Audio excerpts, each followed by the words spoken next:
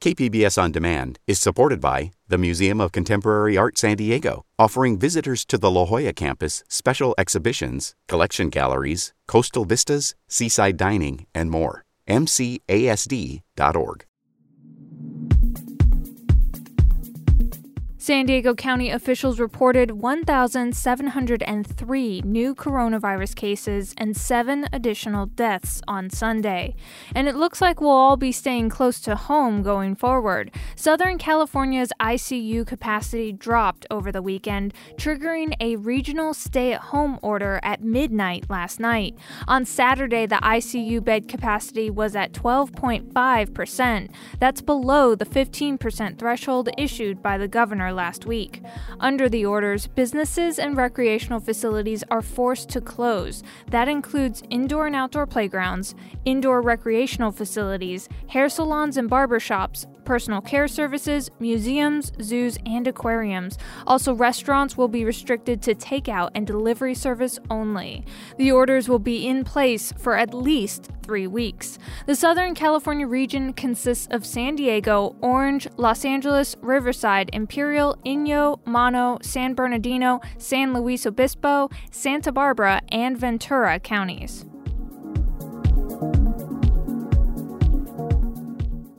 Gusty Santa Ana winds and low humidity have the National Weather Service concerned. The agency issued a red flag warning that will be in effect until 10 p.m. tomorrow night. A high wind warning is also issued until tomorrow afternoon for the mountains and western valleys. A red flag warning means that outdoor burning should be avoided because any fires that develop will spread rapidly. That's according to the NWS. The high wind warning means winds could knock down trees or power lines, and travel will be difficult for high-profile vehicles in wind-prone areas. It's Monday, December 7th. This is San Diego News Matters from KPBS News. I'm Annika Colbert. Stay with me for more of the local news you need to start your day.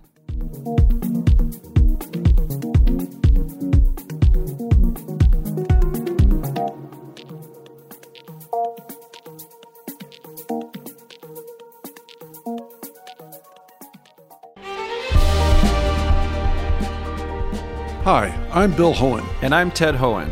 Over the past 50 years, our family has brought many world-class dealerships to Carlsbad, including Mercedes-Benz, Porsche, Audi, Honda, Acura, Jaguar, and Land Rover.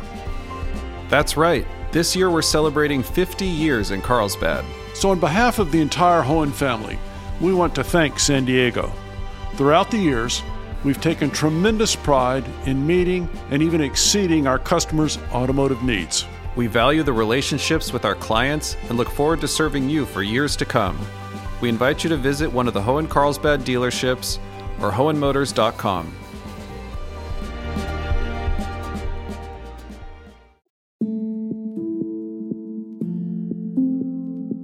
Todd Gloria will be sworn in as mayor of San Diego on Thursday. This happens just as the city is experiencing another COVID-19 business shutdown.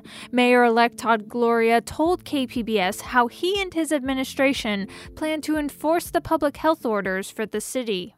While I recognize some people have objections to the public health rules, I've always believed if you don't like it, you should change it, but you simply can't ignore it, and that includes our public health order. Todd Gloria also plans to keep the convention center open to house homeless San Diegans. He says it makes sense to keep using the convention center since it has no other functional purpose during the COVID-19 pandemic. However, money will be an issue. We can reasonably keep the convention center functioning through the month of January. Beyond that, we're going to need to ask the council's consent for additional operations, and that really involves finding more money. Gloria says he continues to hope for additional federal relief.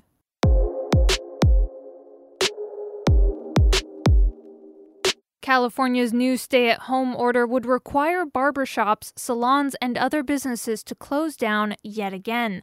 The Sacramento area has not yet been put in lockdown, but Cap Radio's Chris Nichols has some reactions from local barbershops. Mario Cueva is starting to get used to all the shutdowns. The state's new order could mean West Coast Barbers, a shop where he works just outside Sacramento, would have to shut down for the third time this year. Usually they say third time's a charm when you get it done, but I don't know. I guess we're going to find out. Even though he's used to it, Cueva says it won't be easy. Besides the holidays, people still got to pay their rent, People still got car payments, people got kids. It's hard to do when you don't got a job, you ain't got money coming in. Governor Gavin Newsom said that closing salons and barbershops, along with all restaurant dining, is necessary because people are around each other for longer periods of time. Some have pushed back that these types of businesses aren't high risk for COVID-19 transmission, but with elevated levels of the virus, state health officials say that's no longer the case. Regardless, West Coast Barbers customer Isaac Salcido says he just hopes the shutdown won't last long. Hopefully by the time they open back up, I could just text my boy Mario and just come and get fixed up again. He won't be the only one. In Sacramento, I'm Chris Nichols. The pandemic has seen some people picking up new outdoor hobbies. The California Department of Fish and Wildlife reported a surge in fishing licenses. After all, it is an opportunity to experience the outdoors while being socially distant. Peter Tira is a spokesperson for the department. He says they've issued almost 1.2 million fishing licenses this year, the most purchased since 2008. People have time on their hands. These are outdoor opportunities that are safe, that families can participate in together. It's a little mental relief and physical relief from these stressful times. Tira says a similar jump is also occurring for hunting licenses. There's nearly a 10% increase in those sales this year compared to last. U.S. border authorities started a pilot program in January to take DNA samples of certain detainees. In April, Customs and Border Protection was given a 3-year roadmap for expanding the practice nationwide. Now, the agency says that expansion will be done by the end of this year. From the Fronteras Desk in Phoenix, KJZZ's Matthew Casey reports. Federal officials say Homeland Security was exempt for nearly a decade from a law requiring DNA collection. Then the Justice Department ordered border enforcement agencies to take DNA from certain detained non-citizens, all suspected or convicted of crimes, and people facing deportation. Their genetic sequences then get uploaded to an FBI archive. Customs and Border Protection is not taking DNA from people held at a port of entry while officials decide if they can enter the U.S., so long as they don't get sent to detention or face deportation.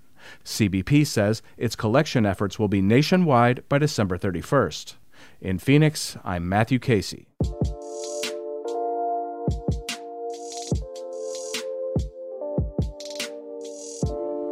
A San Diego researcher is being honored by having an ice formation in Antarctica named after her.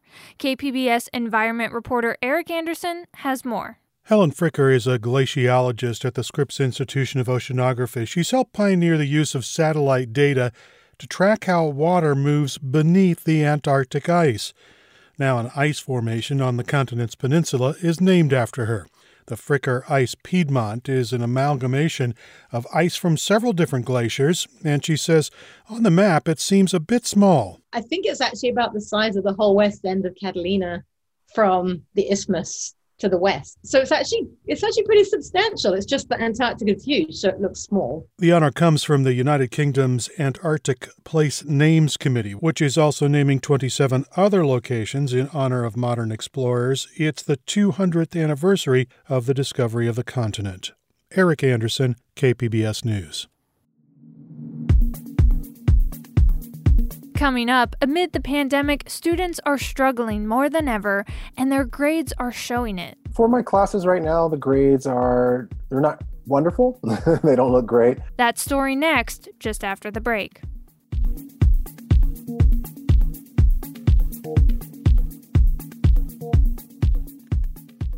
KPBS On Demand is supported by the Museum of Contemporary Art San Diego, offering visitors to the La Jolla campus special exhibitions, collection galleries, coastal vistas, seaside dining, and more. mcasd.org. As end-of-semester grades and test scores are rolling in, it's becoming clear that the pandemic is taking a serious toll on student performance.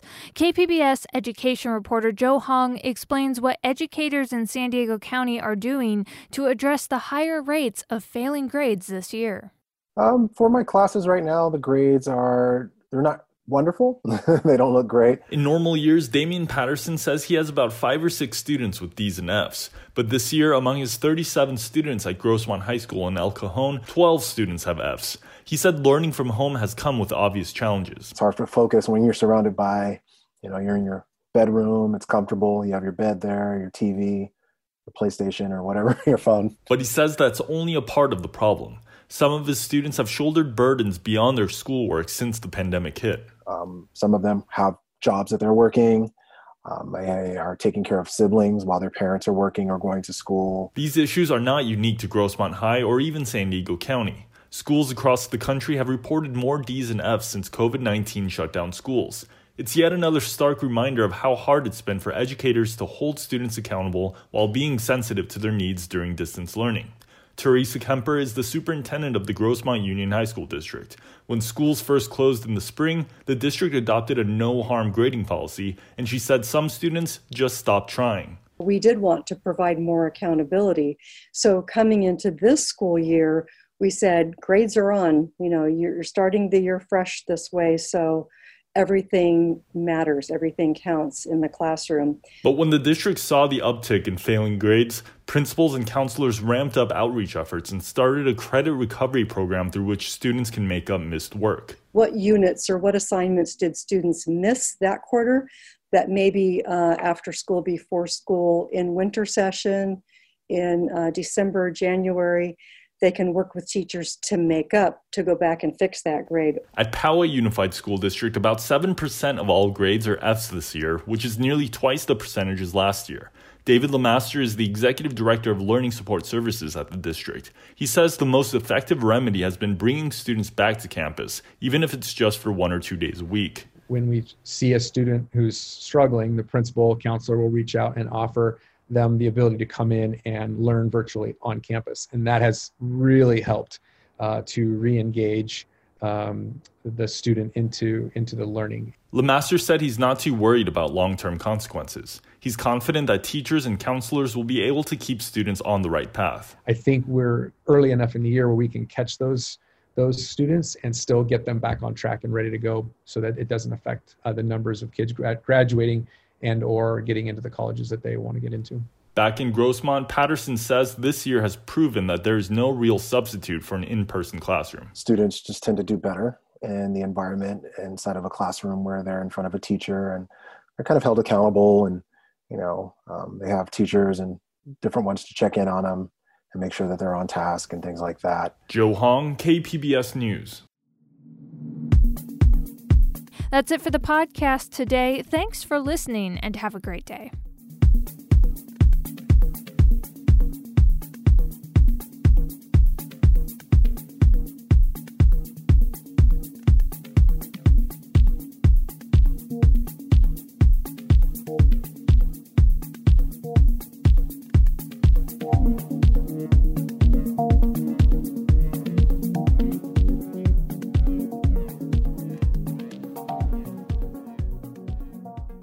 KPBS On Demand is supported by the Museum of Contemporary Art San Diego, offering visitors to the La Jolla campus special exhibitions, collection galleries, coastal vistas, seaside dining, and more. mcasd.org.